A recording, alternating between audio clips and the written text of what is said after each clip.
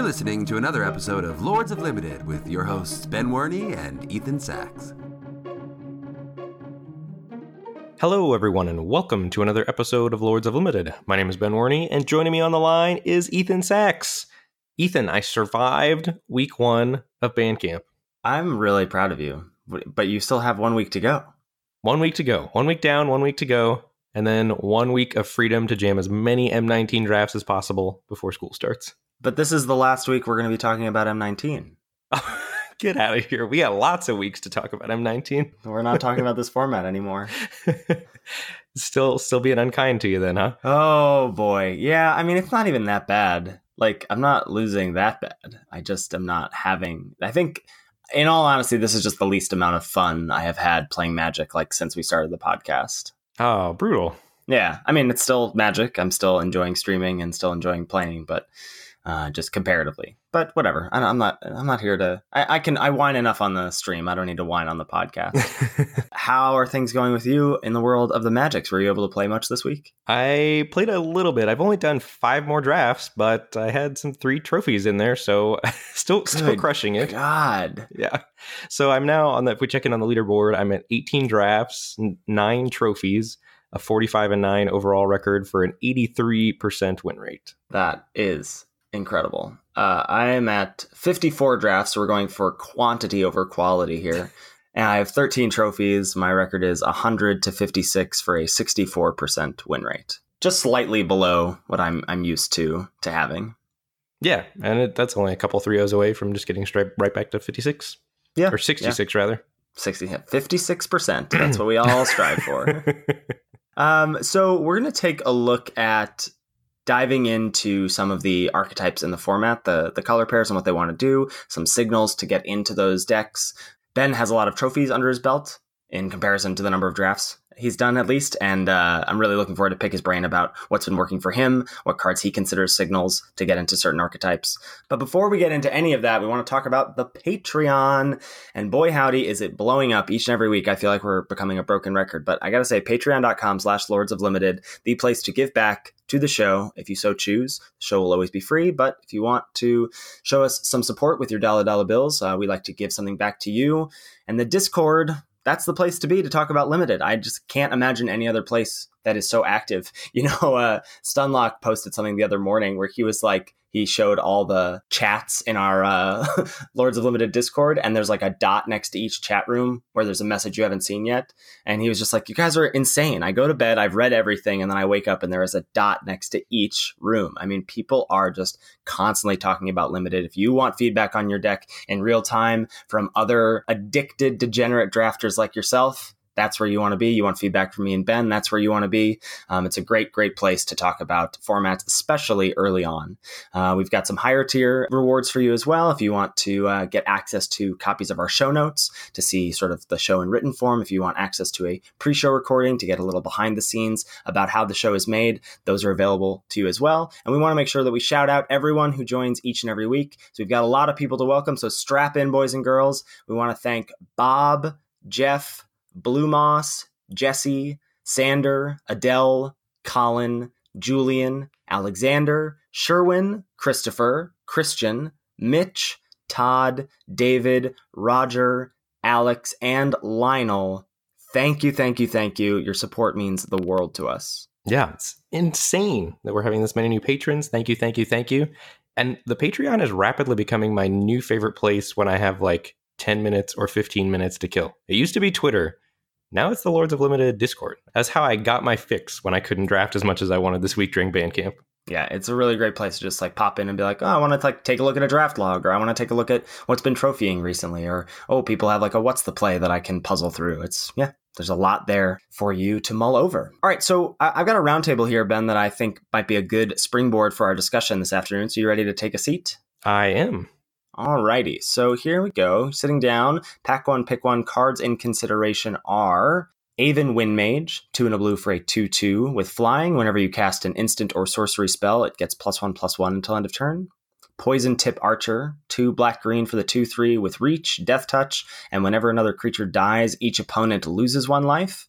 Hieromancer's Cage, 3 and a white for the enchantment. When it enters the battlefield, exile target non-land permanent and opponent controls until it leaves the battlefield.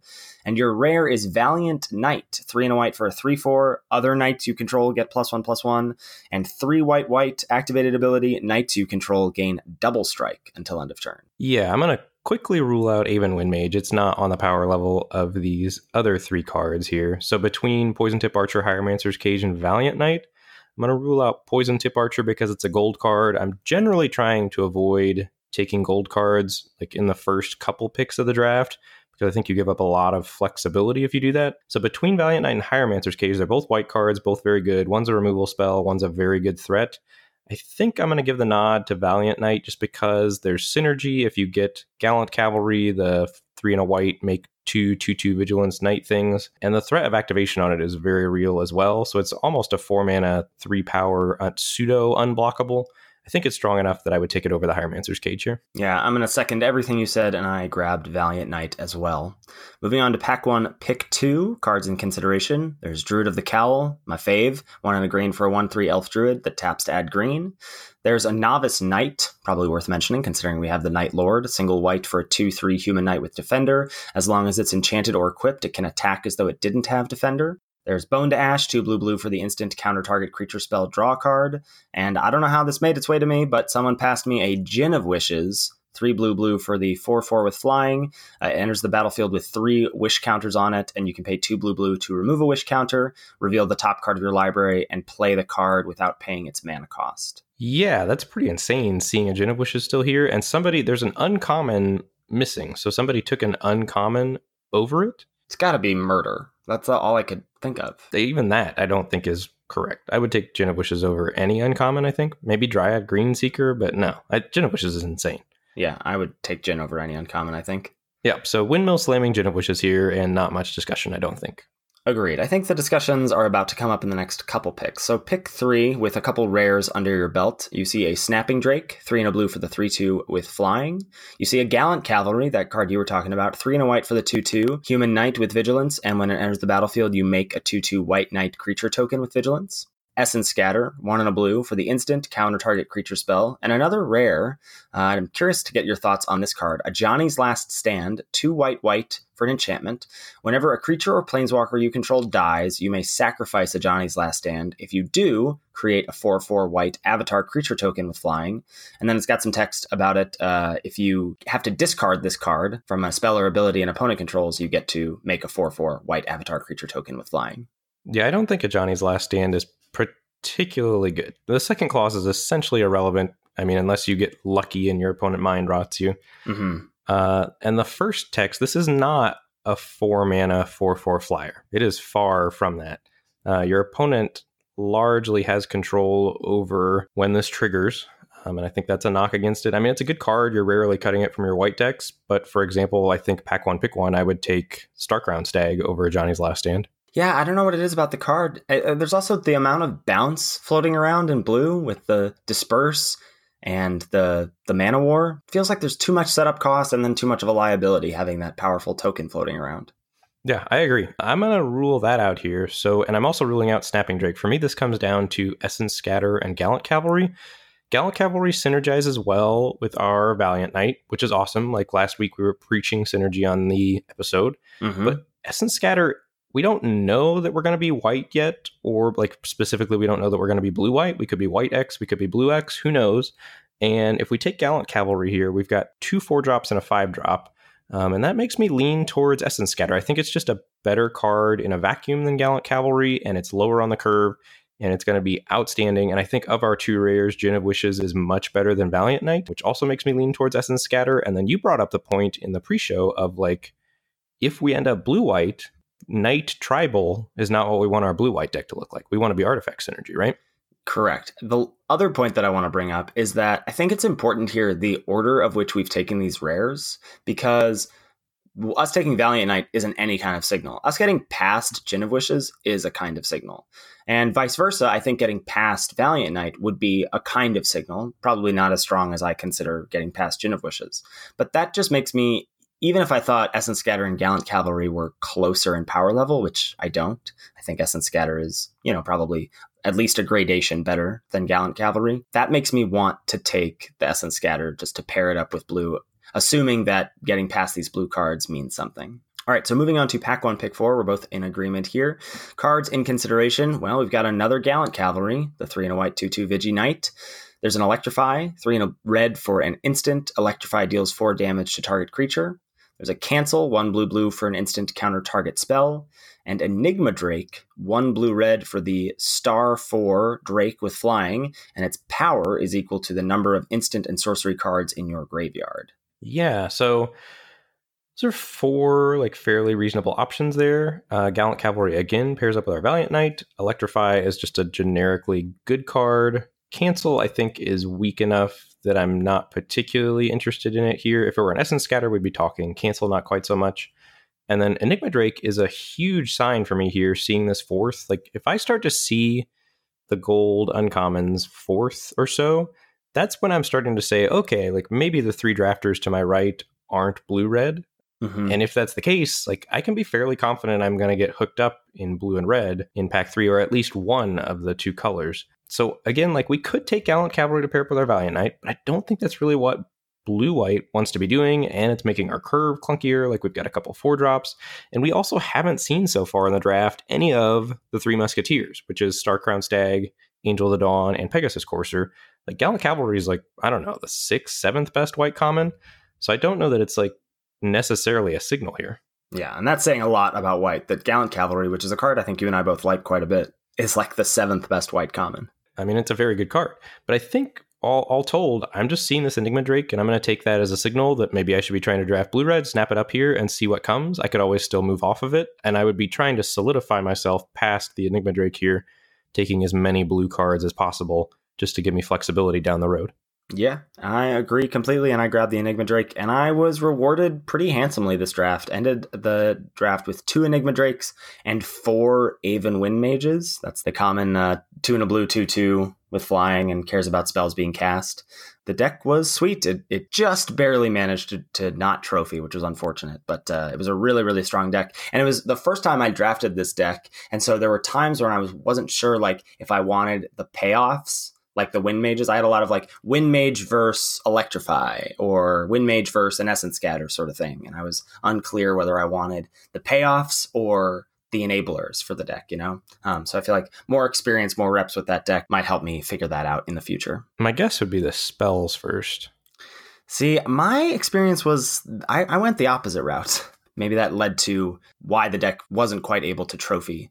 But I felt like there's so few and far between. It's basically Gutter Snipe, Enigma Drake, and Aven Wind Mage. And then if you don't have a choice between those, then you're just taking spells or like some curve fillers. Right. Yeah. But yeah, the deck was sweet. Really, really plays out like a dream, I would say. So we're going to move into talking about all 10 color pairs today. And much like how we looked at signals in that draft at the round table, look at how cards tell us what color pair our seat wants us to be. So we're going to go through these general notes you have about how you've been getting into decks in this format. Ben, what do you got here for us? Yeah, so I was just trying to articulate what I've been generally doing as far as drafting, because I've had a lot of people ask me on stream and things like that. The first thing I've been trying to do is draft generically powerful, like single-colored cards early. So either bombs, single-colored removal, really good 2-drops like Drew to the Cowl or Essence Scatter, or maybe occasionally taking a flyer on a gold card like picks 1 or 2 out of a very weak pack. But in general, I want to be one color as far as I can into M19 until I get a reason to be 2 colors. And I'm trying to identify whatever color seems most open to me. And what that does for you in M19, in my opinion, is it allows you to sort of take advantage and give yourself time to read the table and maybe get past a later gold uncommon in a color pair to move in. Or if you can last all the way through pack 1 very solidly in one color, you can open a good rare or get past a good rare in pack 2. I think the name of the game in M19 draft for me so far is I want to try to find what 2 color pair my seat is doing. So I've only splashed once so far in 18 drafts, And I've been very, very happy being 2 colors because I think the rewards, like the synergy, we talked about how good synergy was, and synergy exists self-contained within 2 color pairs. Yeah, that's been my experience as well. And I love splashing, and I just don't think the payoffs are there.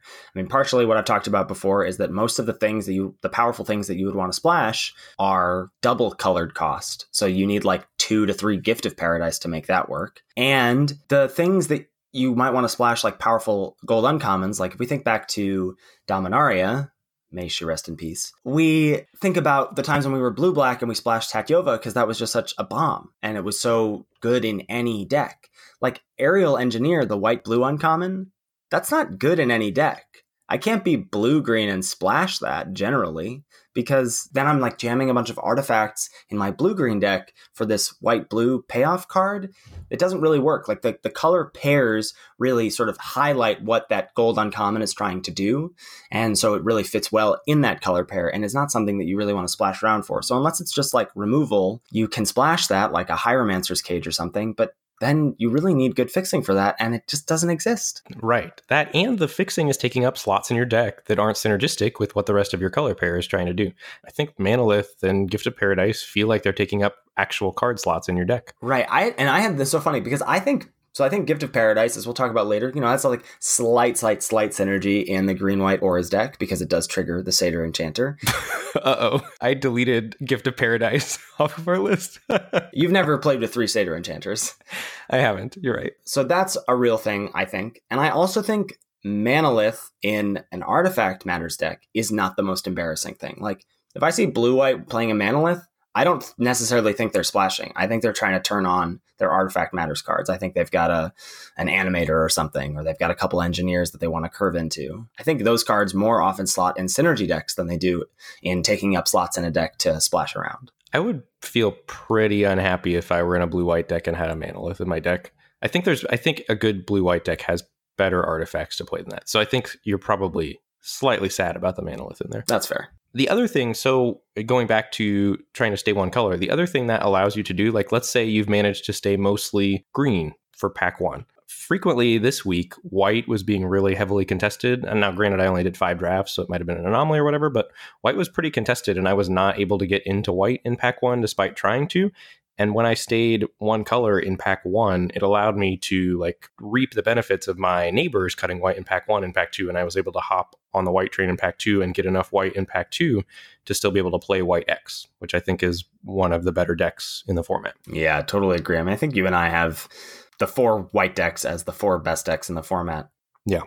And then the other thing, I try to wait as long as possible to sort of decide my direction. And a lot of what dictates that is what's wheeling. So maybe I've got, a color like blue and I'm wheeling cards that push me in a certain direction. Like I might wheel an Aviation Pioneer. And that makes me think that card shouldn't be wheeling because somebody should be drafting the Artifacts deck. And if that is wheeling, maybe the blue-white Artifacts is open. Or if I'm blue and I'm wheeling an Aven Windmage, like I don't think that should be wheeling unless blue-red Spells is open. And we'll list a lot of these cards that go up in value in certain decks that maybe aren't standout commons, but I think if you're wheeling some of these cards that go up in value in certain decks, that might be a clue that, hey, maybe this deck is open and I should take this card and feel out if I can get into that color pair. Yeah. And then once you know what deck you're in, that generally happens probably somewhere around the beginning to middle of pack 2, I would say.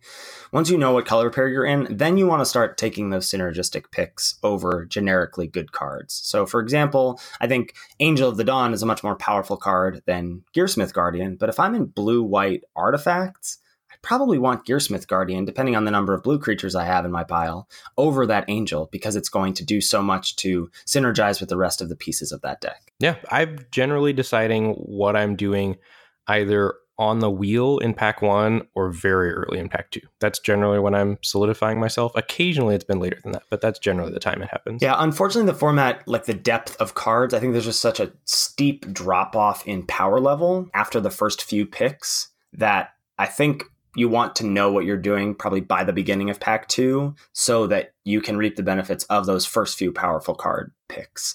Because the power level does drop off. I mean, once you're picking between commons, unless your color pair is insanely open, and that's the ideal situation.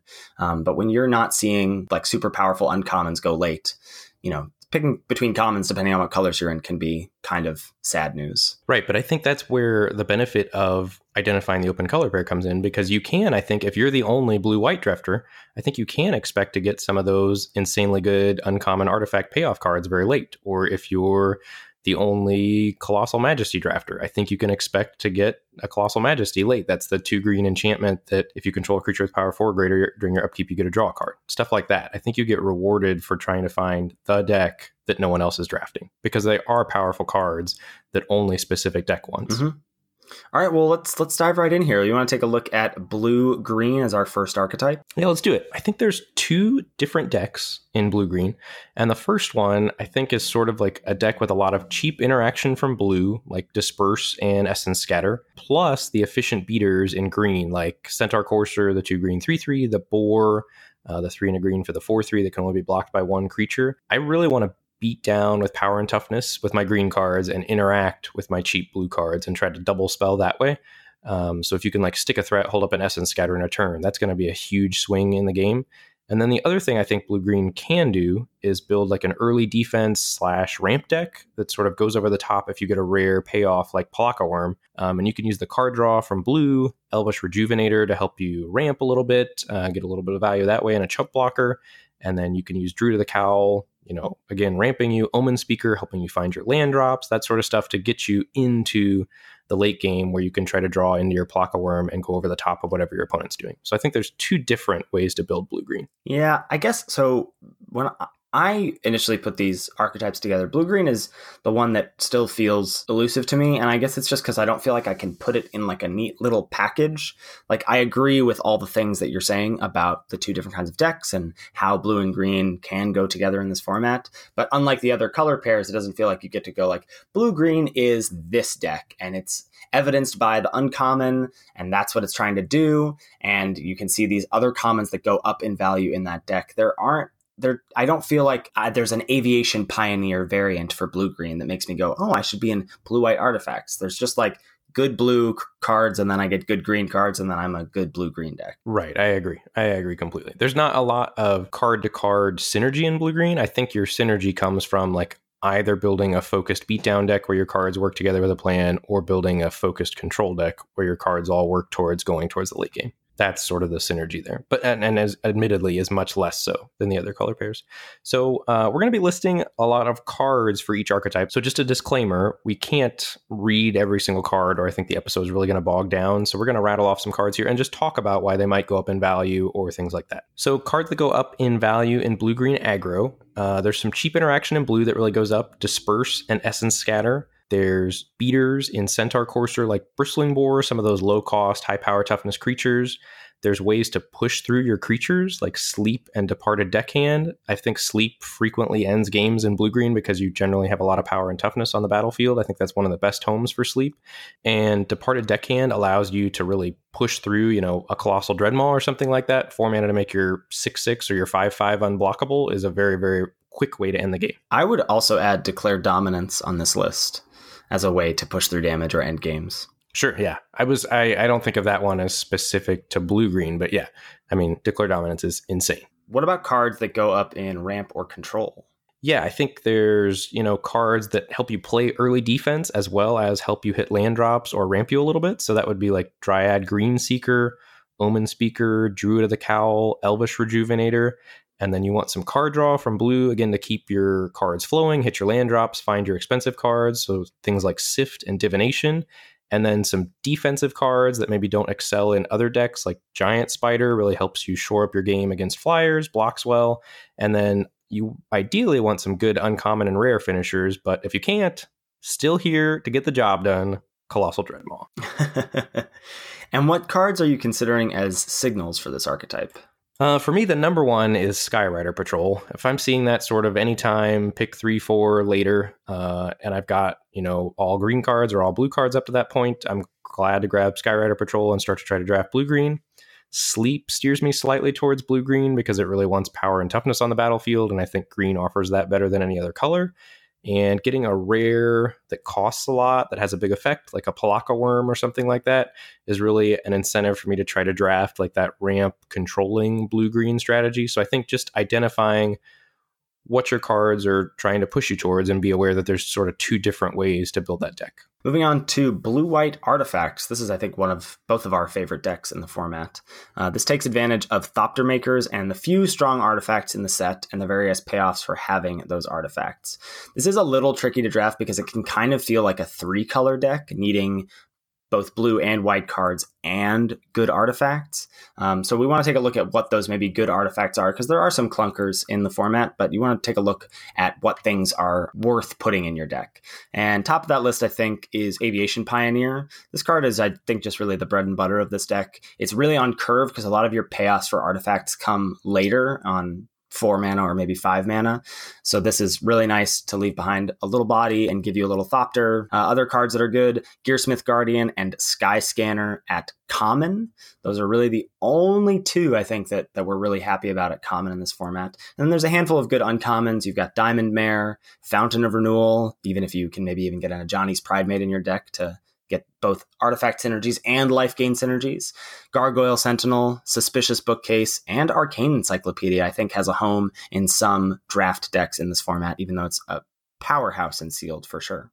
Cards that go up in value in this archetype. Aviation Pioneer, again, is top of that list. Really, really strong, again, as an engine for the deck. Scholar of Stars is a card that I have liked, and I know you don't think this card is very good. So let me talk about that for a second. And here's why. I think there's a lot of moving pieces in this deck.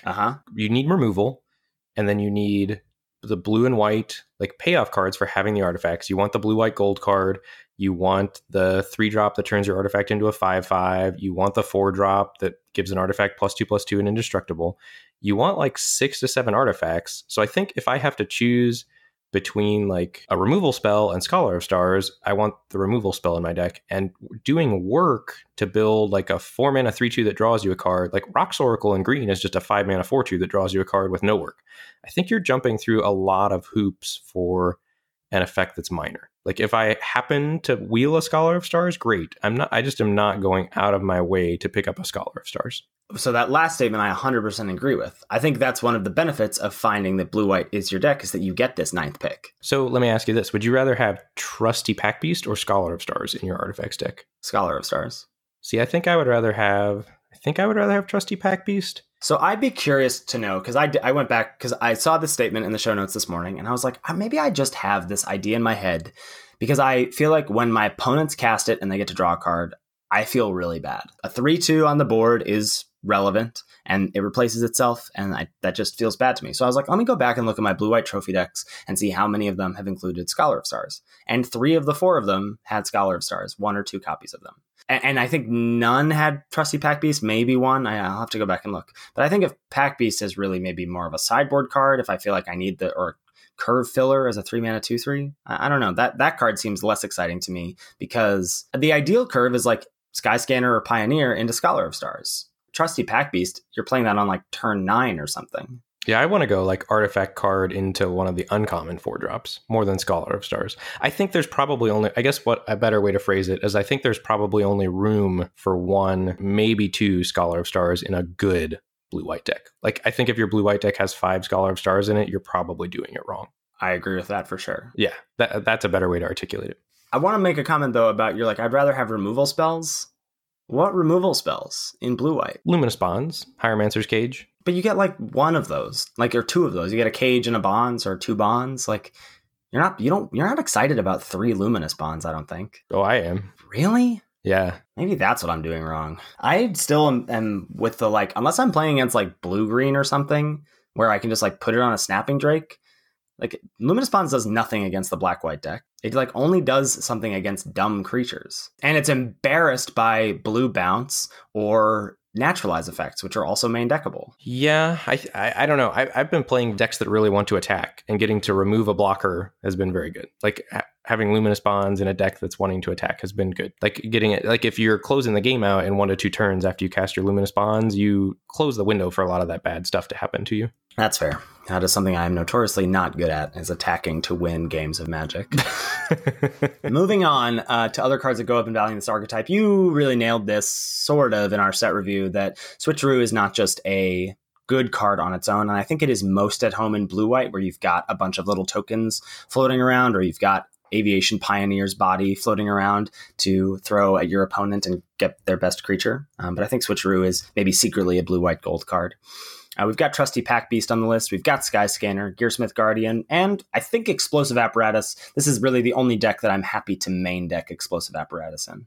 And I'm still kind of sad about it. Like, I'll play one begrudgingly in my blue-white artifact deck. And it's also awkward because, like, really you're putting it in there as an artifact that sits on the battlefield, because if you have to crack it, right, like, that probably means you already have another artifact, or you just don't get to crack it. Like, it's a tough choice. Yeah, for sure. I mean, ideally it's something that sits on the battlefield till like turn 6 until you've got something else there, and then you can use it to pick off, I mean, ideally Snapping Drake or, some X2 that's hanging out on your opponent's battlefield.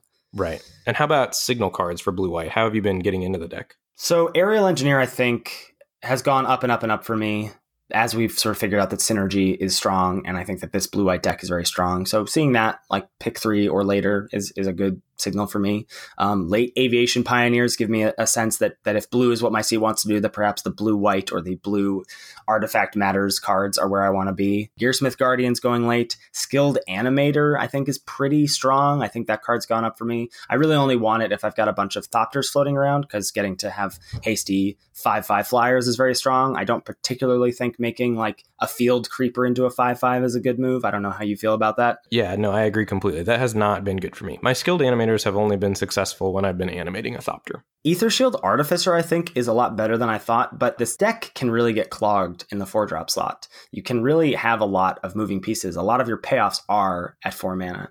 And I think while this is strong, again, I'm going to want like a Diamond Mare, or I'm going to want some Thopters at the 3-drop slot before I'm super excited about this card, but seeing that pick 4 later. And then, as we talked about, Wheeling Scholar of Stars, getting late Trusty Pack Beasts, that sort of thing. This is one of the most rewarding. I think it's the hardest deck to draft, and I think it's one of the most rewarding when you get the right mix of payoffs, removal, and good artifacts. And one of the nice things about it is you feel like you get the signals at uncommon when you can read signals, like between pick 4 and pick 6. And then you get the confirmation on the wheel when the common engine pieces are coming around. But one thing to be careful of is you have to make yourself pick the good artifact cards. You have to. Yeah. Like, there have been a couple times I've been drafting this deck, and I just have not ended up with enough artifacts. All right, moving on. Next up, we've got Red-Black Sacrifice. This deck sort of takes advantage of the synergy between Active Treason and the various sacrifice outlets. Creatures that recur themselves, Gravedigger, that sort of stuff, and tokens like Goblin Instigator are also at home here. So we've got cards that go up in value in this archetype. Obviously, the headliner, Active Treason, that's how you steal your opponent's creatures and then sacrifice it. We've got some various sack outlets at common or uncommon. That would be Ravenous Harpy, Blood Divination. That would be an expensive way, 7 mana to sack an opponent's creature to draw 3 cards, but that would feel great. And then Thud, single red to sacrifice a creature to deal damage to any target equal to its power. I did not know Thud could go to the dome until I got Tup domed in a game of Magic, which felt bad. That does feel bad. And then, sort of creatures of your own to sacrifice, maybe to your sack outlets. Goblin Instigators, Dragon Egg, you can sacrifice to get yourself a 2/2 flyer. Doom Descender, you can sacrifice to get a 2/2 body. Reassembling Skeleton, you can keep sacrificing, over and over and over. It goes infinite with Ravenous Harpy to make a very gigantic Harpy. So all of those things, and I watched you play a red-black synergy deck that I didn't think quite had enough synergy, but it turned out very, very strong. I was impressed. So ways to get into the deck. I'm sort of looking for Brawl Bash Ogre. That's like the gold headliner uncommon. If I see that pick 4 later, again, like I've got some red cards, some black cards, that's going to make me want to try to draft red-black maybe. Ravenous Harpy, sometime like pick 6 through 8. I know you're just on Ravenous Harpy as a good card, and I think I'm starting to come around to that. Can I make a little pitch for why Ravenous Harpy is just a good card? Do it. So I think that you only need to activate it once for it to be like above rate, a 3 mana 2/3 flyer you'd be thrilled with in this format, I think. And there's 2 common removal spells that are enchantments, Luminous Bonds and Dwindle, that you can just like get value from immediately. So that's not a lot of work for you to do.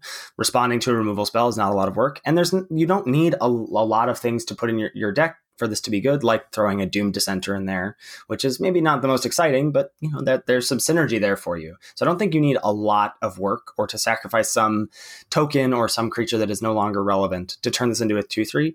And then that threat of activation on the board for the rest of the game is a real headache for your opponent. Yeah. Dark Dweller Oracle is a rare, and we're trying not to list rares much here, but I think this is an important one because there are so few sack outlets. So if I see that, pick 3 or later, that's the one in red for the 2/2 that you can sacrifice a creature to exile the top card of your library and cast it that turn. That makes me want to draft red-black sacrifice and wheeling active treasons once I already have a sacrifice outlet drafted. So if I've got a Brawlbash Ogre, if I've got a Ravenous Harpy, and then I see an active treason wheel, I'm probably going to move in on red-black. And the other thing when I was streaming last night, shout out to Sasha, a dude on Twitch. He was talking about he's been drafting red-black decks that take advantage of the synergy with Spark-Tongue Dragon and Abnormal Endurance. So if your Spark-Tongue Dragon dies or would die and you go to Abnormal Endurance it, you're turning Abnormal Endurance into a 5-mana deal 3 draw card, essentially. Because when Spark-Tongue Dragon re-enters the battlefield, the ability triggers and you can pay 3 and deal 3 damage to any target. And he said that's been a pretty abusive combo for him to take advantage of in red-black decks that maybe don't get there on the actual active treason sacrifice plan. Man, Abnormal Endurance is such a good card. I really, really like it. All right, next color pair we want to talk about is red-green 4-power creatures. So there are 3 payoffs for this deck, 2 of them at rare. There's Goreclaw, Terror of Calcisma, Sarkhan's Unsealing, and Colossal Majesty at uncommon. So these cards want you to play as many 4-power creatures as you can and reap the benefits of those engines. I think Colossal Majesty is really the main reason to draft the deck because it's at uncommon, the other 2 being at rare makes it a little tougher. So I think cards that go up in value in this archetype are shockingly going to be 4-power creatures. The headliners, I would say, are Rock's Oracle is nice because it's drawing you a card as well, and so doesn't feel like it's costing you a card, and it's a huge engine for that deck. Havoc Devils is a 4-power creature in red. Inferno Hellion, that's for the big Wombo combo with Sarkhan's Unsealing, getting to wrath your opponent's board when you play that. Bristling Boar, just another good card that maybe goes slightly up in value in this deck. Onaki Ogre, this is the kind of the Scholar of Stars of this deck. This is the card you want to be wheeling because hopefully no other deck wants a 3-mana 4/2. Other creatures with 4 power are great. And Druid of the Cowl, I think, really goes up in this deck because getting to go from 2 to 4 is very strong. Being able to drop a Bristling Boar on turn 3 is really great for this deck to be able to get out ahead. And what about signal cards? How are you actually deciding to end up in red-green? Well, it often happens that I'm a pile of green cards and I see a Colossal Majesty. That's one way to get into that deck. So one of these 3 payoff cards, but Colossal Majesty is the most common because I think it's really going to go to slot into green-red and sometimes green-black, and we'll talk about that when we get to green-black in a little bit. So these 3 payoff cards are really the ways to get into it because you can't really be the red-green 4-power deck without having one of these cards because then you're just a pile of cards. So it's unfortunate if you do end up sort of drafting this deck and then not seeing a Colossal Majesty, but it does feel like if you are in this deck and a Colossal Majesty is opened at your table, it's going to make its way to you. And the card is really strong and definitely worth building around. Yeah, I am scared when my opponent plays Colossal Majesty and they're playing green. Yeah, because that's the thing that deck is lacking is card draw. And so it gives you a free card draw engine while you're playing these threats that are larger than what your opponent can deal with. Right. You just put your opponent in population chump down. Yeah. Next on the list, we've got a red-white aggro or red-white go wide. Neither of us have still drafted this deck. I still have not drafted red in the format. That's incredible. This deck sort of uses, but we have had a lot of discussions about it in Discord. So I do feel fairly familiar with the deck, and I've played against it a lot. So this deck uses aggressive creatures in white and the token makers in both colors to sort of build up a board presence and close out the game with some of the cards like Inspired Charge or things like that. A lot of people think this might be the best deck in the format. I'm not there yet, but I do think this is a very strong deck because it's white. A huge strength of this deck to me is that it's almost all commons and uncommons, and a lot of the best cards in it are commons. So I think if it's red and white are open, you can get yourself in this deck and you can draft a great version of the deck. I tend to think of this more as just a red-white beatdown deck that maybe happens to go wide some of the time. I'm not necessarily trying to go all in on tokens, but your curve is definitely very, very, very important in this deck. So some cards that go up in value in red-white, you've got token makers or things that bring multiple bodies. So Goblin Instigator, Gallant Cavalry, Militia Bugler is a card that you can play, Bugler as it were. You can play and ideally replaces itself with another creature in your hand. Boggart Brute is sort of a way to go wide. It's a 3-mana 3/2 with Menace. And then there's also pump cards, like mass pump cards. Angel of the Dawn is mass pump for your team. Inspired Charge, the 2 white, white, +2/+1 to the team. Make a Stand, 2 and a white for the +1/+0 and Indestructible. Those cards are sort of key cards here. You want maybe 1 to 2 copies of the instant sorceries, as many copies of Angel as you could get your hand on. Volley Veteran really shines here, the 3 and a red for the 4/2 that ETBs as a Flame Tongue Kavu for the number of goblins you control. That has been outstanding. And I think Combat Tricks go up in value a ton in red-white as well. Like if you're just putting pressure on your opponent and they're forced to block, you turn Sure Strike into a removal spell, or you turn Mighty Leap into a removal spell. So for me, like theoretically, since neither of us have done this, but this is sort of what I have in my head as far as signal cards to move in on, any of the 3 Musketeers later than pick 3. Like if I see pick 3, Angel of the Dawn, Stag, or Courser, Pegasus Courser that is, not Centaur Courser, I'm trying to be white. Like I really, really want to be white and attacking if I can in this format. Good removal in red and white would be a way to get into this deck. And then you can just fill out the rest of the pieces for the deck with beatdown creatures at common. And just sort of if you feel like red and white are open in your seat, because all the cards that go in this deck are common or uncommon. So if you've identified, I think specifically white as the open color in your seat, like red's a great color to pair with it and draft a very good aggressive deck with a low curve. Yeah, that all theoretically sounds correct to me. Next up, I want to talk about black-green recursion. So this was a deck that last week I was saying I wasn't sure what this color pair was trying to do. And I've had a bit more experience with it this past week and seen some people posting trophy decks with it in Discord. And I feel like I have a better handle on what the deck is trying to do, and I think it's quite strong, though it is often just a pile of very good cards. So I think it's a grindy deck that wants to 1-for-1 with the opponent and then reap the benefit of graveyard recursion. I think there's often also life gain sub-theme with Neonates and Epicure of Blood. You were talking about that last week about how you felt like black had this self-contained life gain synergy package in those 2 cards. And I totally agree. And I think it's really serviceable in the black-green deck because that deck is trying to go to the late game. So cards that go up in value in this archetype, I do think there is a sub black-green Colossal Majesty deck because you've got Epicure of Blood in black and you've also got the 2-headed zombie, the 4/2 with Menace. I think this is really the only home for that card, but I think it's pretty good and it's really slots into the idea of I know that I'm in this deck and then I get to wheel the 4/2 Menace because no one else wants it. Things that can recur from the graveyard. So Macabre Waltz is great in this deck. You've got a lot of enter the battlefield creatures in this kind of deck, so that also helps. And Gravedigger is a fantastic card to get, speaking of enter the battlefield effects and graveyard recursion. I think a sacrifice outlet isn't so bad because you've got a lot of like maybe you've got some little derpy creatures floating around. So I like Ravenous Harpy in this deck. I like things that affect the board or are sacrificable or chumpable in their own right. So I think Elvish Rejuvenator is just fine in this deck. Doomed Dissenter is just fine in this deck. And Reassembling Skeleton is just fine in this deck. Blood Divination is nice too if you've got those more like value small creatures like Skeleton or Rejuvenator. So you can get your card draw out of your black-green deck that way. And Rabid Bite is really nice because you're going to be playing those big creatures or maybe even some Death Touchers in the Basilisk. So I think this deck has a lot of pieces at common that may just feel like good cards, but when assembling them together in a deck do sort of synergize in their own way. Yeah, and then how are you getting into this deck? Well, probably the way that I'm getting into the deck most is starting with good removal in black. So getting some Lich's Caresses, getting some Skymarch Bloodletters, some strong commons. Don't really want to say Strangling Spores, but maybe if I'm lucky enough to get a Murder at uncommon, that sort of thing. If I see Poison Tip Archer, that's the gold uncommon for the deck. Pick 4 through 8, and I'm, starting off the draft with a few black cards or a few green cards. That's going to be exciting. I mean, the last line of text on Poison Tip Archer is quite relevant.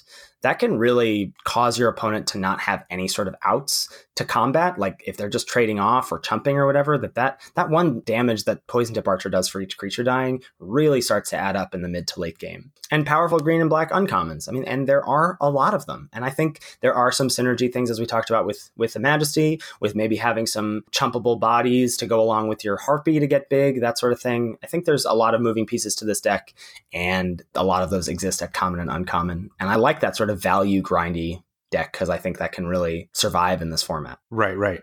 And I think, if I'm trying to categorize in my head sort of just which color pairs generally are the ones that are wanting to slow the game down or maybe incentivized to try to slow the format down a little bit, I think it's black-green, blue-green, and blue-black. So like those Sultai color pairs, I think those are the ones that want to try to set themselves up to be mid-range or control decks and try to stop the people that are beating down. I think the other one that I would add to that list would be white-black. Yeah, I think it can go either way. I think that's the beauty of white-black. Agreed.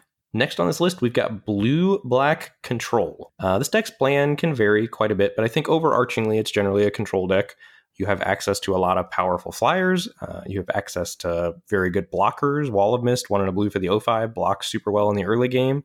You've got card draw. You've got some of the best removal and interaction in the set in blue and black. And we have the Salvager of Secrets loop. What do you do there, Ethan? Okay, so you cast Salvager of Secrets. You get back Disperse. You exchange your Salvager with your opponent's creature with Switcheroo. Then you use your Disperse to bounce your Salvager back to your hand. Rinse, repeat. There it is. You have it, ladies and gentlemen.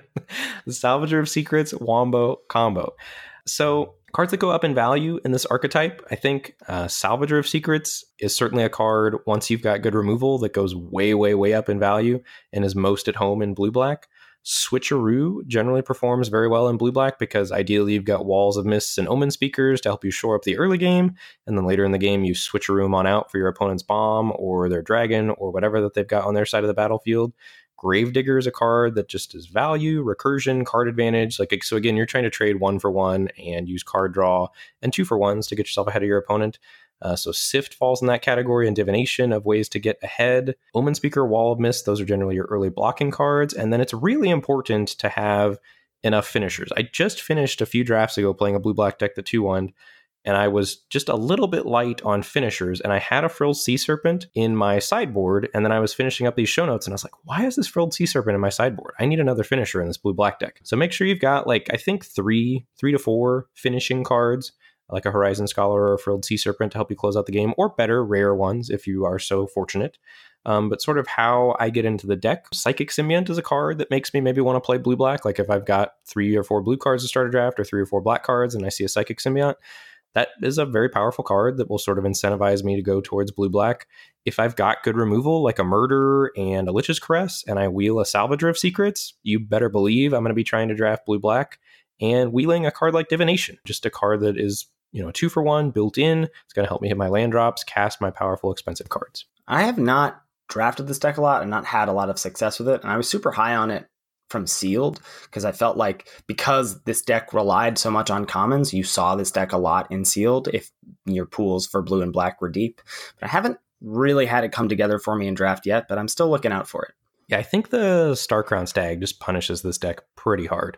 I've played it a couple times, and I've not felt great about being the person that's not attacking. Yeah, I agree. Well, we're going to move on to another white deck for you. Black-White Life Gain. I think this is one of the strongest decks in the format. I think it can outpace the aggro decks and then go toe-to-toe with the control decks. There are a lot of cards for this deck in the format. I think Vampire Neonate is a key piece.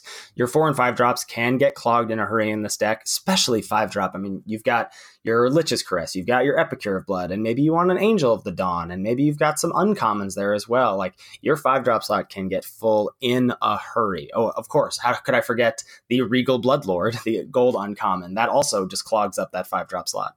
Yeah, and then there's Angel of Herald and the Vampire Siege Rhino. Like, those 2 cards are outstanding as well. Right, yeah. So your 5 drop slot gets clogged in a hurry, so something like Neonate is a nice breath of fresh air to shore up that early game. So you want to be selective about those 5 drops. Cards that go up in value in this archetype, there are a lot. So we've got the most powerful black commons in our opinion: Lich's Caress, Skymarch Bloodletter, Vampire Neonate, and Epicure of Blood. Guess what? Those are all just great black cards, and they're all very, very good when you've got life gain synergies. Nightmare's Thirst. I think this is also just a fine card on its own as a cheap combat trick. I've been touting cheap interaction as something that is rare in this format and something you want to look out for. And then if you've got life gain synergies, if you want to try and unlock that M19 treasure hunt achievement, Dying of Thirst, Nightmare's Thirst is the card for you. Other common ways to gain life in Daybreak Chaplain and Dwarven Priest.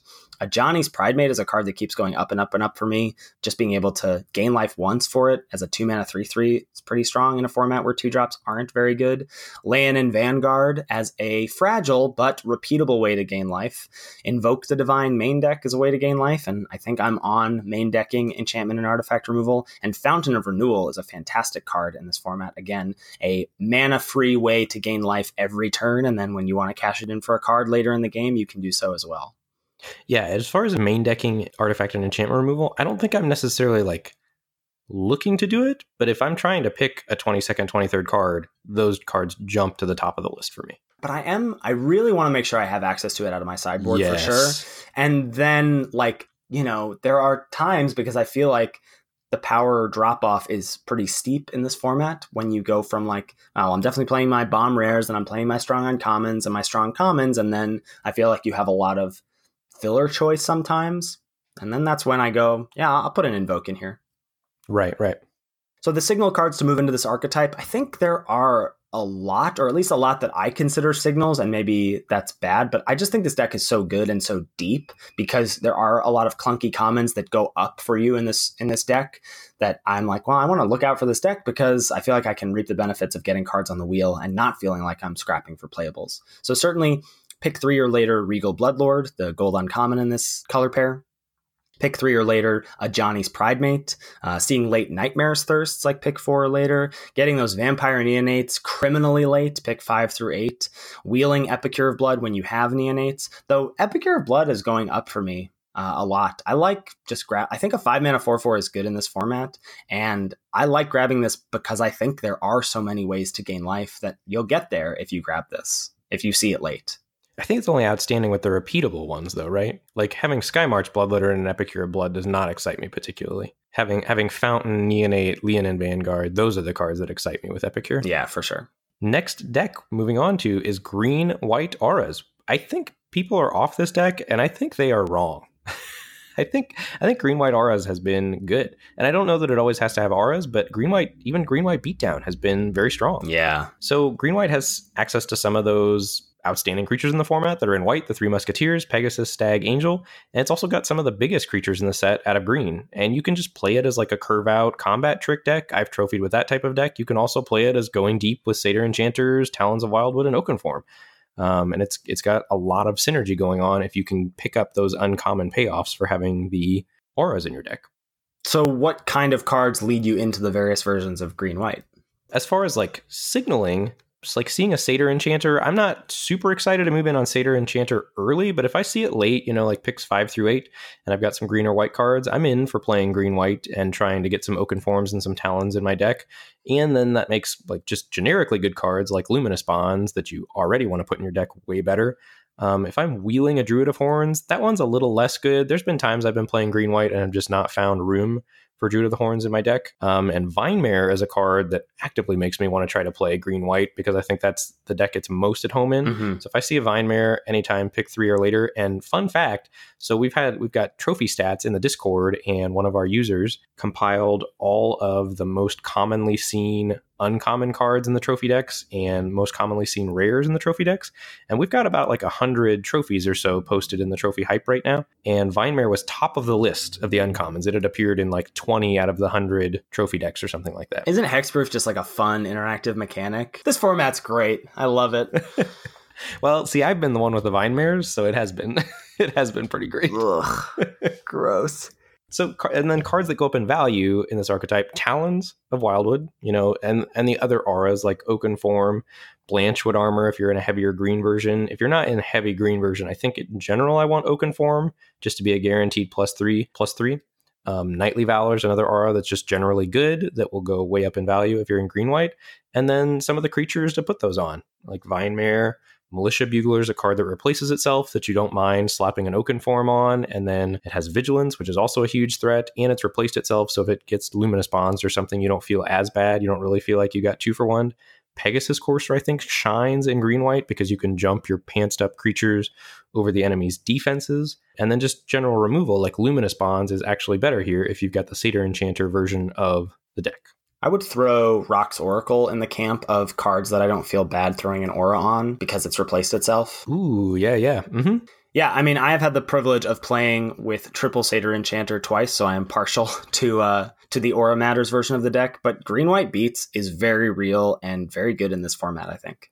Last archetype we want to talk about is blue-red spells. So we touched on this a little bit during the roundtable. This deck, I think, uses the handful of evasive threats that care about spells and the spells that can churn through your deck quickly, and you create powerful attacking forces in the sky. This is sort of also built as a draw-go control deck. It can operate almost entirely at instant speed. Cards that go up in value in this archetype, so I think the 3 spell payoffs are Gutter Snipe, Aven Windmage, and the headliner Enigma Drake. And then you've got a bunch of ways to have spells cast and have spells in your graveyard that replace themselves. So looking at Divination, Sift, Anticipate, Tormenting Voice, Crash Through, even Uncomfortable Chill sometimes. You've got good cheap interaction, Disperse, Shock, Essence Scatter, Electrify, even Cancel sometimes. Bone to Ash less so, but I think if you're a more controlling version of this deck, you can be fine throwing a Bone to Ash into your deck. And then if you're looking at trying to go later in the game, Salvager of Secrets, I think, really shines in this deck as a curve topper, because you don't often have curve toppers in this deck. A lot of the benefit of this deck is that it is pretty low on the curve. All of your spells are pretty cheap. All of the things that care about spells are pretty cheap. You can get kind of clogged at the 3-drop slot in this deck, considering that all of your payoff cards are at 3 and a lot of your engine cards are at 3 as well. But this deck has been pretty strong for me the few times I've had it, and certainly pretty scary when my opponents have been playing it against me. This is the red deck I want to play most because it feels, I've played against this a lot and it feels terrible to play against. When your opponent's holding up like 2 red, 3 blue, like you just don't know what to do. If you play into Bone Dash, you feel bad. If you pass and they electrify your threat, you feel bad. If you pass and they anticipate, you feel bad. Like it's such a hard deck to play against because it operates at instant speed so much. And one of the great things about finding that this deck is open in your seat is that, again, this is what we seem to be saying a lot about the more powerful decks in the format, is that you're getting good cards on the wheel. No one else should want Crash Through. Very few other people should want Tormenting Voice. Very few other people that are in blue should want Aven Windmage. Like, you should be getting these good cards for your deck at common late in the pack. So it's going to give you a lot of moving pieces and a lot of options when you're building your deck and when you're sideboarding. And then how about getting into the archetype? What makes you draft blue-red? So I'd say definitely being in blue mostly, because I'm not starting off my drafts red very often, but being in blue and seeing an Enigma Drake 3rd or 4th, that gives me a little nudge towards that deck. Wheeling Aven Windmages or good instants. Pick 5 through 8 Gutter Snipes. I think Gutter Snipe is a real signal to this deck. I've seen some non-blue-red decks that have used Gutter Snipe to good effect, but really maybe just red-black, because that's another color pair that cares about good spells, or has access to good spells, I should say. Yeah, the old red-black Gutter Snipe. What is it? Vampire Bite? The 1 in a black? Yeah. Do 3, gain 3? That's like a Lava Axe with gain 3 attached to it? Yes, please. Speaking of, I think maybe a copy of Lava Axe in this deck isn't the worst thing in the world. I agree. But yeah, Gutter Snipe, I think, is a real powerful card in this format, or at least in this deck. And I think getting those late anticipates, those late crash throughs, those late cards that replace themselves, that are spells for the Aven Windmages on being cast, and spells in your yard for your Enigma Drakes. I think counter spells are kind of at an odd tension here, depending on how many Aven Windmages you have, because counter spells are not often going to trigger your Windmages. So you want to have those in combination with other instants that maybe you can pass and hold up mana for. But I think Essence Scatter is really at the top of the list, and then the other counter spells I would be wary of depending on what your deck is looking to do. So that wraps up our dive into the 10 main color pairs. We've also seen some other decks floating around that maybe we've had a chance to play with a little bit, or that our opponents have played against us that have seemed very good. And we might dive into these as the format goes a little deeper. But there's mill decks floating out there that have been strong. There's multicolor good stuff decks, with some Manaliths, some Gifts of Paradise, and maybe if you're fortunate enough to get a couple of the more powerful Elder Dragons, things like that. Mono green we've played with and has been good. White X beatdown. I think you can build any white deck that's got Pegasus, Courser, Stag as a beatdown deck paired with any other color pair with just combat tricks and have a great deck. That's always a good backup plan if you manage to get yourself into white. But I think one of the key things to take away from these archetypes is knowing what these archetypes do, and especially the commons that go up in value in the archetypes should help you navigate your draft. If you're seeing those cards that go up in value in a certain deck on the wheel, I think your feelers, your little antenna should perk up and think, maybe that color pair is open. And I also think a way to be receptive to that is to not waffle so much early in the pack. I think if you're talking a lot about trying to stay one color as long as possible. And I think that comes with being very confident in like power level differences, so that you go, well, maybe I'm taking a card that's slightly worse than Essence Scatter, but I'm not going to move into blue for Essence Scatter here because I think it's better to start my draft with 4 green cards, that sort of thing. So you have to be pretty confident that those are the correct decisions. But if you are making those correct decisions, I think waffling less early in the draft leaves you open to one, figuring out what color pairs best with your main color, / being open to moving into a second color for whatever bomb you open or get past in pack 2. Right. And not waffling doesn't mean like deciding you're going to be blue-red in the first 4 picks. That's not what we're talking about. Like not waffling in the sense of like allowing yourself the opportunity to be any of the other 3 color or 4, there's 5 colors magic. Like allowing yourself to be any of the other 4 colors that pair well with that color that you've solidified yourself in as your base color. Yeah. All right. I think that's going to do it for the episode. Yeah, I think that is a ton of information. I unfortunately feel compelled to go draft M19 now. I know. And I can tell you, like after outlining, I worked on the show notes for a couple hours. Like you did the bulk of the show notes, but then I was just like adding what I could and I was thinking about it a lot. When I went into my next draft, I was like, yeah, I feel like I know what's going on in this draft. Like it helped like outlining all this stuff. Yeah. Thank you, as always, to Salty Pretzels for our intro and outro music. Make sure you give that a listen. Who knows, you might find another gem at the end of this episode like we had last week. Yeah, maybe more Easter eggs to come, for sure. The M19 treasure hunt is underway. You can find that list in either of our Twitch chats or in, I think, the show notes for last week's episode. Is that correct? I think so. Yeah, so if you complete 5 achievements, you will be entered in a giveaway for a draft set of the current format. You can get those to us by tweeting at us with hashtag M19 Treasure Hunt, tweet at the podcast at Lords of Limited, tweet at me at Lord Tupperware, or tweet at Ben at Mr. Metronome. You can also find us streaming on Twitch. Then we'll be finding you next week after second week of band camp. Yeah, I should be back on. I managed a short stream last night. Might try to do a short one today. Ooh, baby. All right, so you can find him at twitch.tv/Mr. Metronome, and you can find me at twitch.tv/Lord Tupperware.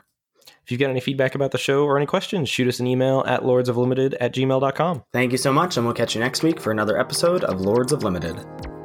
Thanks, everybody. See you later.